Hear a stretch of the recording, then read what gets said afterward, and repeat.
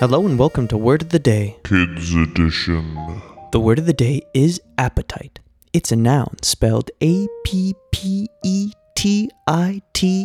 and it's a craving for something. To use it in a sentence, I would say, after the concert, the hedgehog had sung and played the piano for so long, he had a large appetite for some delicious ice cream.